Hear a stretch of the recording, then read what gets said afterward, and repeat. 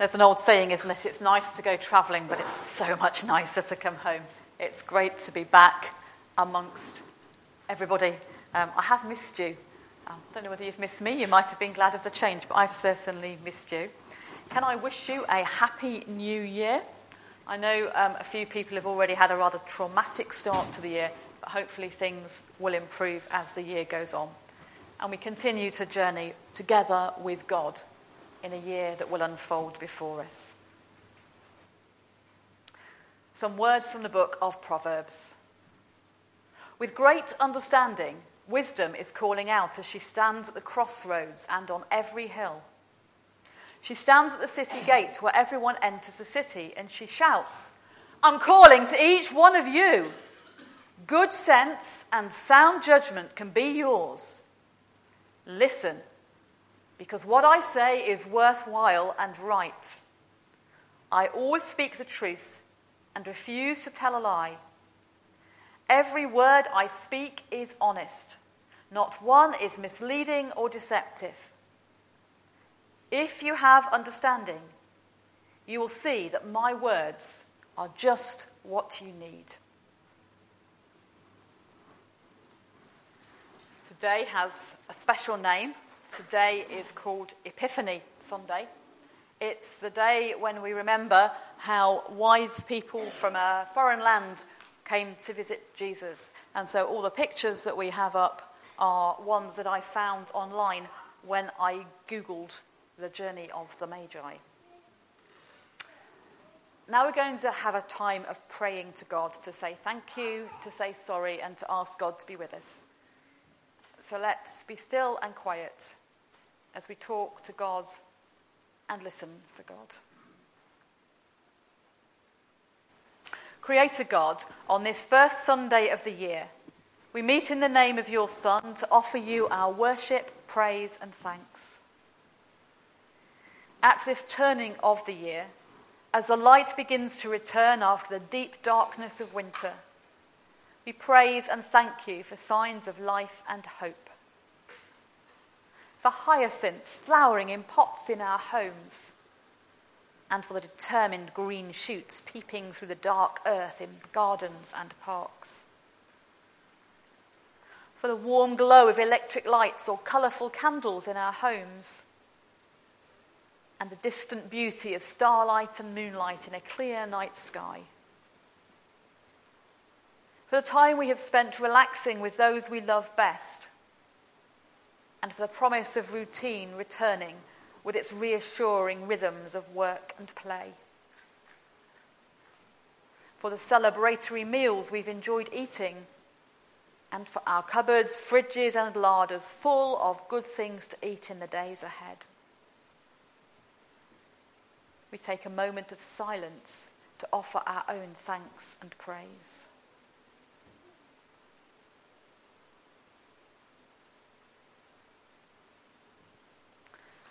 Redeeming God, as we look back with gratitude and forward in hope, we realise that beneath the veneer, we are still carrying hurts and regrets in our hearts.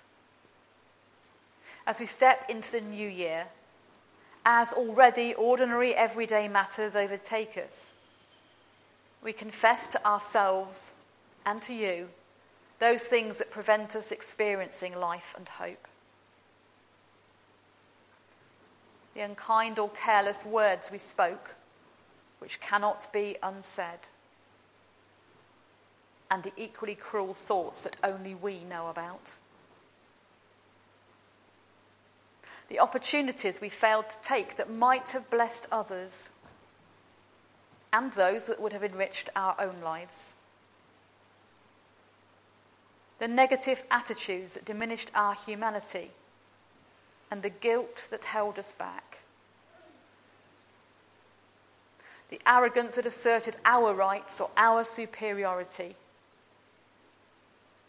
and the cowardice that denied others or even ourselves.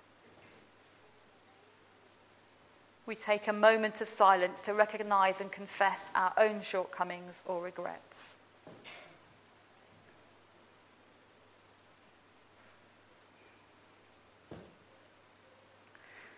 sustaining God, as we let go of those things that prevent us from experiencing the life and hope of which we dream. Please assure us that we are indeed set free from them, and that you will continue to accompany us in the adventure of ordinary life that lies ahead of us. We offer our prayer in the name of Christ Jesus, our Saviour, Redeemer, and friend. Amen. Our Old Testament reading is from Isaiah chapter 60. Isaiah chapter 60, first 6 verses. Arise, Jerusalem, and shine like the sun. The glory of the Lord is shining on you. Other nations will be covered by darkness, but on you the light of the Lord will shine. The brightness of his presence will be with you. Nations will be drawn to your light, and kings to the dawning of your new day. Look around you and see what is happening. Your people are gathering to come home. Your sons will come from far away. Your daughters will be carried like children. You will see this and be filled with joy. You will tremble with excitement. The wealth of the nations will be brought to you. From across the sea, their riches will come. Great caravans of camels will come from Midian and Ephah. They will come from Sheba, bringing gold and incense. People will tell the good news of what the Lord has done. And our New Testament reading is the first 12 verses of Matthew chapter 2. Matthew chapter 2.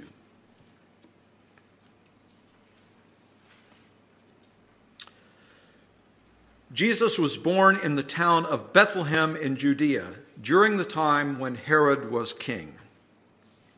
Soon afterwards, some men who studied the stars came from the east to Jerusalem and asked, "Where is the baby born to be the King of the Jews?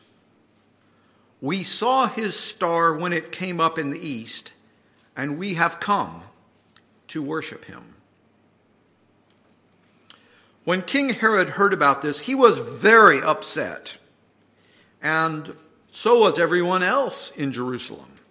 He called together all the chief priests and the teachers of the law and asked them, "Where will the Messiah be born?" "In the town of Bethlehem in Judea," they answered, "for this is what the prophet wrote.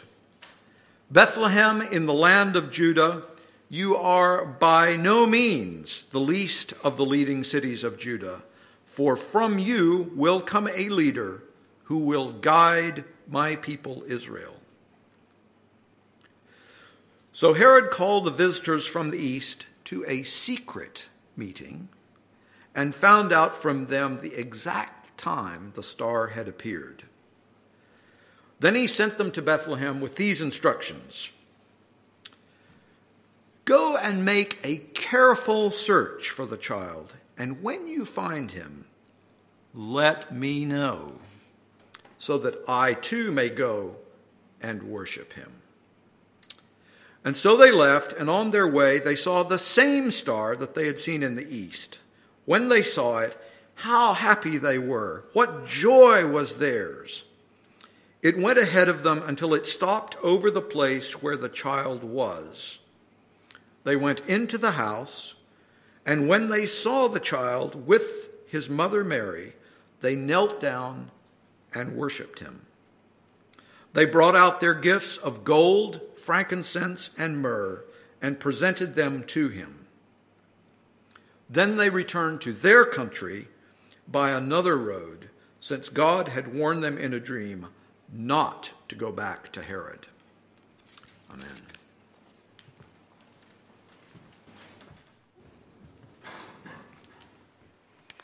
I wonder if any of you ever say to yourself, "Oh, if only."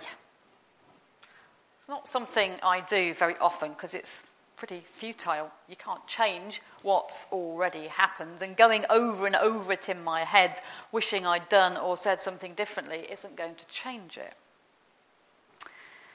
But I must admit, in the last couple of days, I've come very close to saying, oh, if only I prepared this sermon before I went away. If only I hadn't chosen to go with the title suggested in Roots of Wise Before the Event, with its suggestion that we try to draw together the themes of hermeneutics, and specifically a form which is known as midrash, and of wisdom.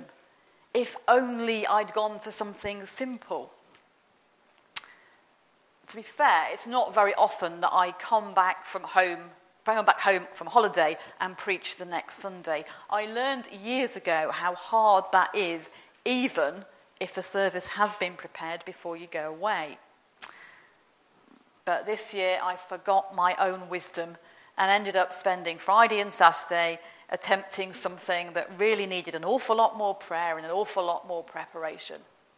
How easy it is to be wise after the event. Epiphany is traditionally the day when we mark the visit of the Magi to the child Jesus, a story told only in the Gospel of Matthew, and which in actual fact is very scant in terms of the details that we probably take for granted. There is no mention of camels. There are no names. In fact, there is nobody identified as a king or a potentate. Rather, they are mysterious Eastern people, quite possibly astrologers, people who looked at the stars and tried to foresee the future in it. They seem to have been wealthy, and they were willing to embark on what, quite frankly, looks like a fool's errand to search for what we know, but they don't, to be a peasant child. We can only guess at what motivated them to start this journey that would lead eventually to Bethlehem, via Jerusalem, and encounter a king capable of ordering infanticide to secure his own position. And if we could carry the story on and meet up with them after their return home, I wonder what they would have to say as they recounted the tale. I wonder what they would say, well, if only we'd known this or that. If only we'd taken the other. If only. I wonder what wisdom they might have had after the event. Do you think it's legitimate to speculate on what might have happened next? Or is that playing fast and loose with Holy Scripture? Because one of the avenues that we're invited to think about today is how we read and interpret Scripture, and specifically to be aware of an ancient Jewish approach to reading the Scriptures called midrash. Slightly dodgy talking about this one. I've got a hermeneutics lecturer sitting over there, but I'm sure he'll be very gracious and ignore all my errors. This is an approach to interpreting Scripture that actively encourages us to read between the lines and attempt to fill in gaps in the narrative. It's a creative approach that seeks not to distill out eternal laws or object lessons, but rather to discover or uncover or recover truths about God's nature and ours. Midrash is not about creating a work of fiction. It's about bringing together ancient texts with our intellect and our imagination to discover and express new understandings, new wisdom.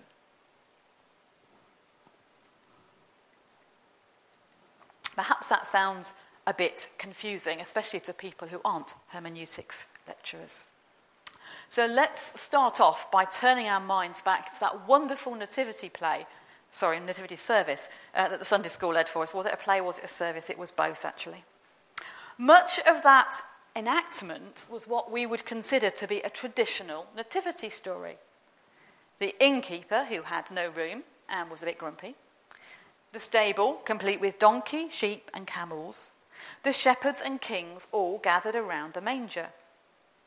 And we love it, or I love it anyway, because it connects us with Christmas's past, and it's also familiar. But you won't find it in the Bible. It is, in fact, a form of midrash, combining part of Luke's account with part of Matthew's and adding in extra bits as we imagine what might have happened.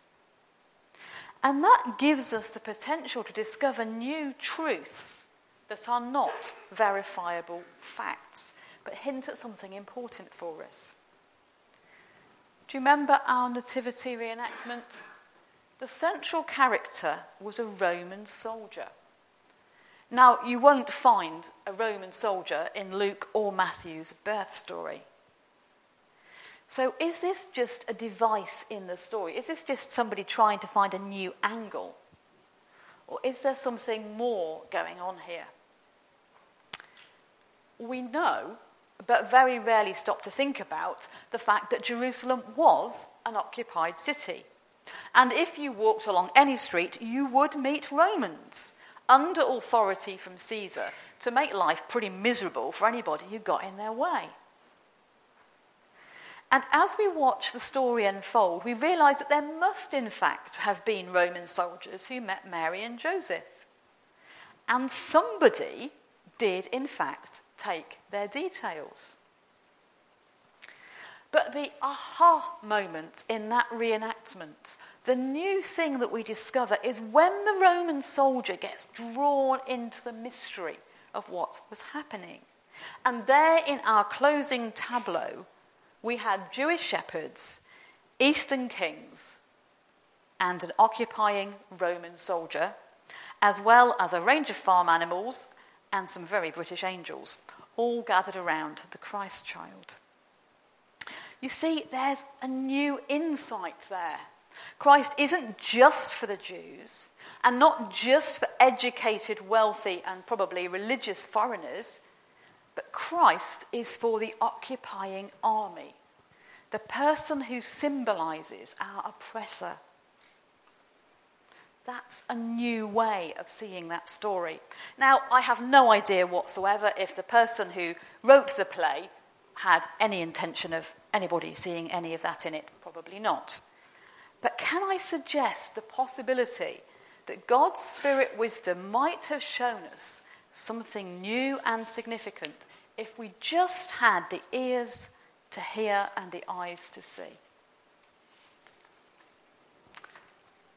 Now, you might think that's just a load of codswallop, and that is absolutely fine. But here's a little thing for you to do when you go home if you feel like it. Choose one of your favourite Christmas carols, or one of your favourite Christmas poems, or a painting of part of the Christmas story, and look at it as a kind of a midrash. What has the artist or the writer added on to what is in Scripture? And what new insight into the good news of the Christ child might be discovered as God's Spirit guides us in our interpretation? I think it's worth doing if you have the time and inclination. Whatever we may think about the kind of midrash that I've described, scholars are generally agreed that there is plenty of evidence of it within the Scriptures themselves, both in places where ideas are borrowed and extended, and in places where verses are quoted, or more precisely, misquoted. Even, dare I say it, by the likes of the Apostle Paul and, don't tell anybody, Jesus. In Luke 4, he quotes 2 chunks of Isaiah, not from the same bit, and pushes them together. Matthew quite often does things like saying, well, this occurrence fills that prophecy. But there are other times when we just get hints and glimpses of other parts of the Scripture. Part of what Matthew 2 does is a midrash on Isaiah 60, and those are the 2 passages that we heard earlier. And perhaps we begin to see how some of our own subconscious midrash happens. Matthew doesn't talk about camels. but Isaiah does. And somewhere along the line, those two ideas have got pushed together, and we have our wise men arriving on camels, because that is the new insight we get by pulling those two stories together. What we heard from Isaiah is actually part of a much longer passage, a promise given to the people of Israel during their exile in Babylon. And what a promise it was. Israel restored and powerful, and people flocking from other nations to praise the God of Israel, whose power is demonstrated in their prosperity. Oh dear, that didn't happen. The exiles went back, but far from becoming powerful, life was as hard as ever. And in time, as the Roman Empire spread its tentacles, so they were drawn into becoming an occupied nation. So, was Isaiah wrong? Or was it the case that this promise was actually yet to be fulfilled off into the future? And what happened was, because they believed Isaiah was speaking something from God, they pushed that promise further ahead to part of a distant messianic age, when the one who would usher it in would come and change things, the person they named as Messiah, the Anointed One. Now, if we were Jews today, we would read that passage and say that age is still to come. That promise is still to be fulfilled. But we aren't Jews, we're Christians. And so we read it set alongside the second chapter of Matthew, and as people who are shaped by centuries of Christian art and decades of singing songs like We Three Kings of Orient are, not the football team for anybody who is from south of the border.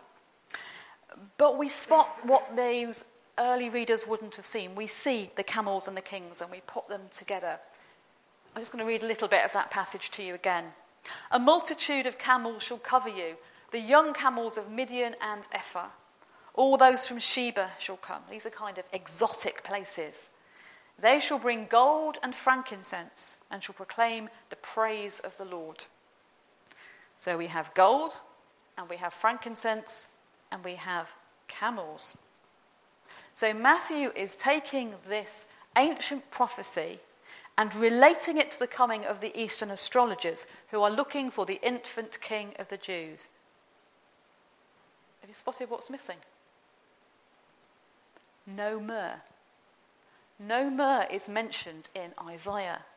Matthew adds that in. That's a kind of a midrash, drawing together different elements to allow them to interpret each other. Matthew is reading back because he knows how the story ends. And so he makes connections that the ancients could not have done.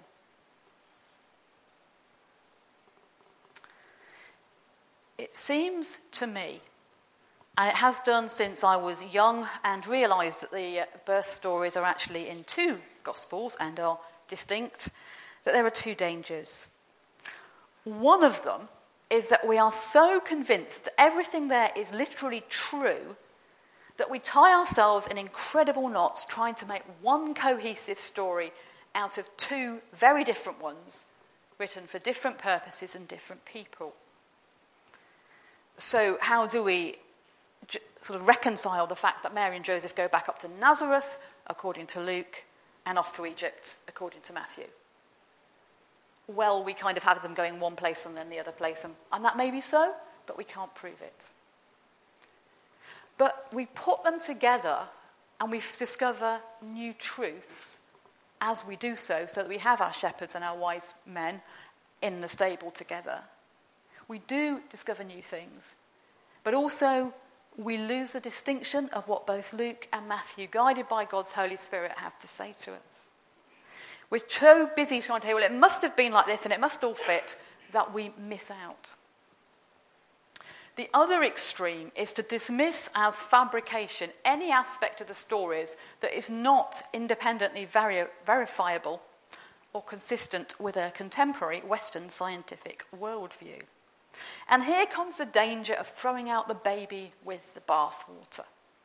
We demythologize the story and destroy the very truths the stories were designed to communicate. Truths about humanity and truths about God. It probably seems to us incredible that there would be people who would see something happening in the natural world and say, this is a sign and a symbol of God at work.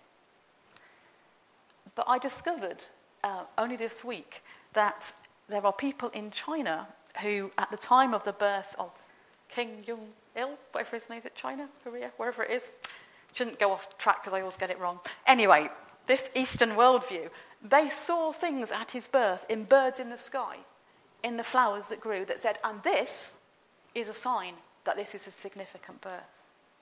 We have to be very careful that our Western scientific worldview doesn't lead us down different kinds of blind alleys. Well, that's all fine, and I've been talking for quite a long time, but what has any of this got to do with wisdom?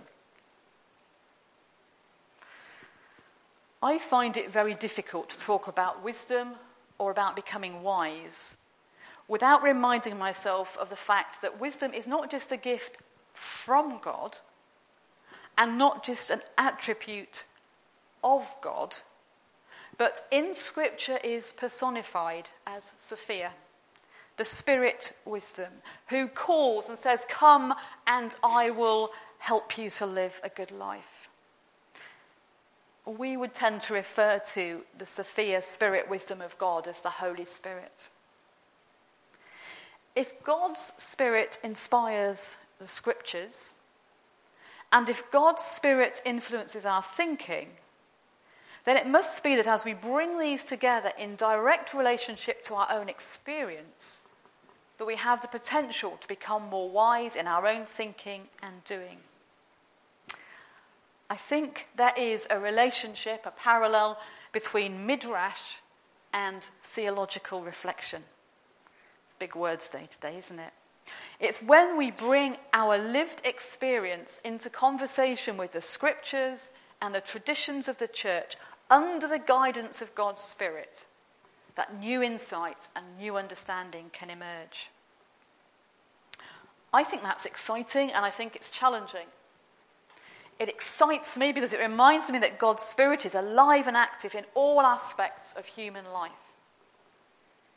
And it's challenging because it demands that I engage emotionally, intellectually, critically, and creatively if I am to gain wisdom. I think there is a sense of ongoing action reflection that allows us to gain wisdom from the past we cannot change to inform the present and the future we have yet to shape.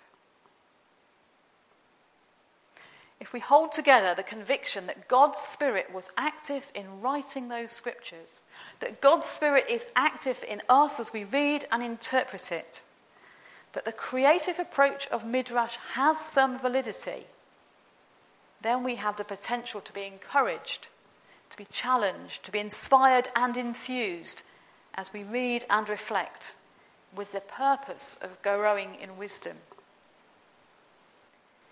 If we allow that to inform our attitudes and actions, then maybe we're freed from the futility of saying, if only, or of being wise after the event, and discover to our delight that in fact we are at least a little bit more wise before the event.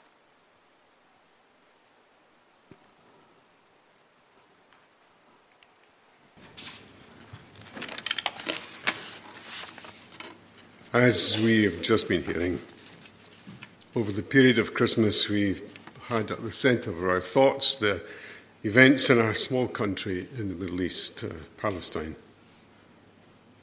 And today we've been thinking of a visit to that country of the wise men from probably somewhere in the East.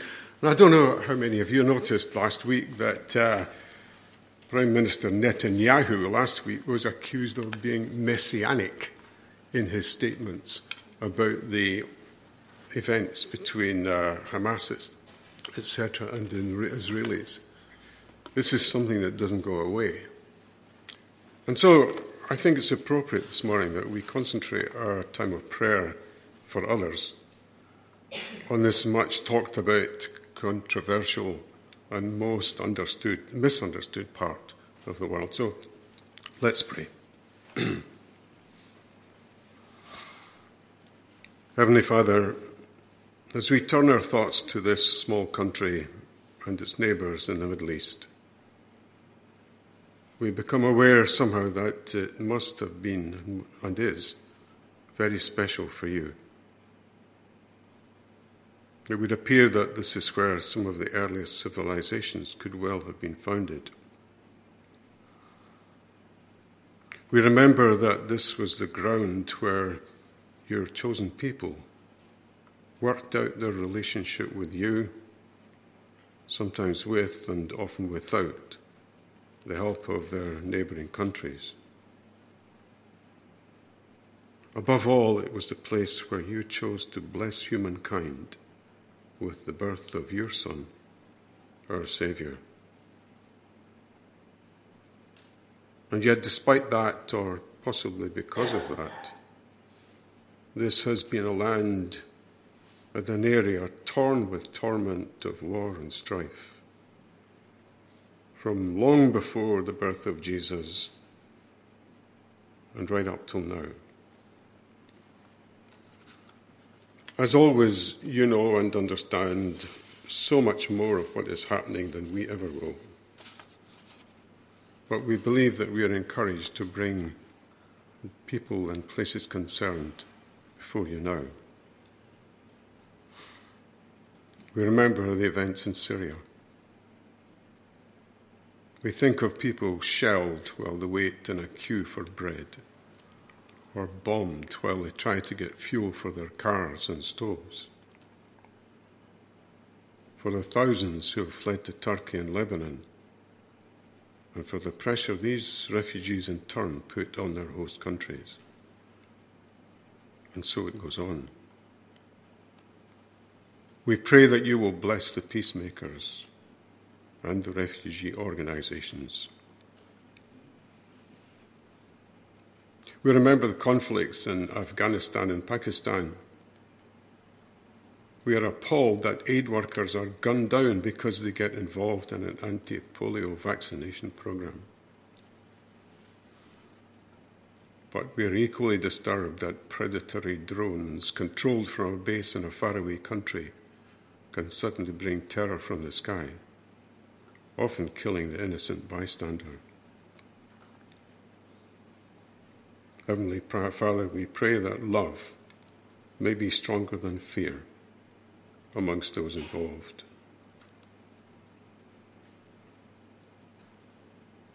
And we are disturbed that Israel seems to put its own welfare above that of its neighbours, perhaps because it still thinks of a messianic conclusion to the prophecies.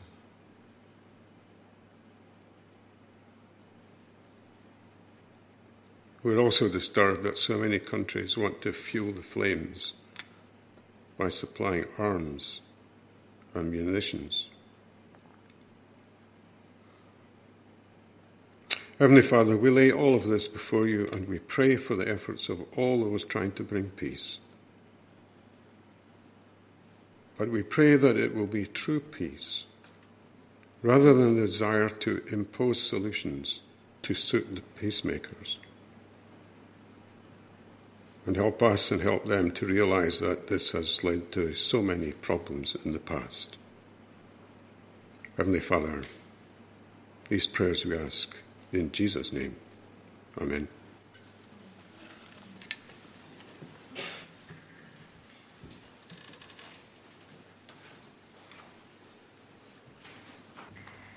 In ancient times, simple shepherds were sent by angels. Educated foreigners followed an unexplained star.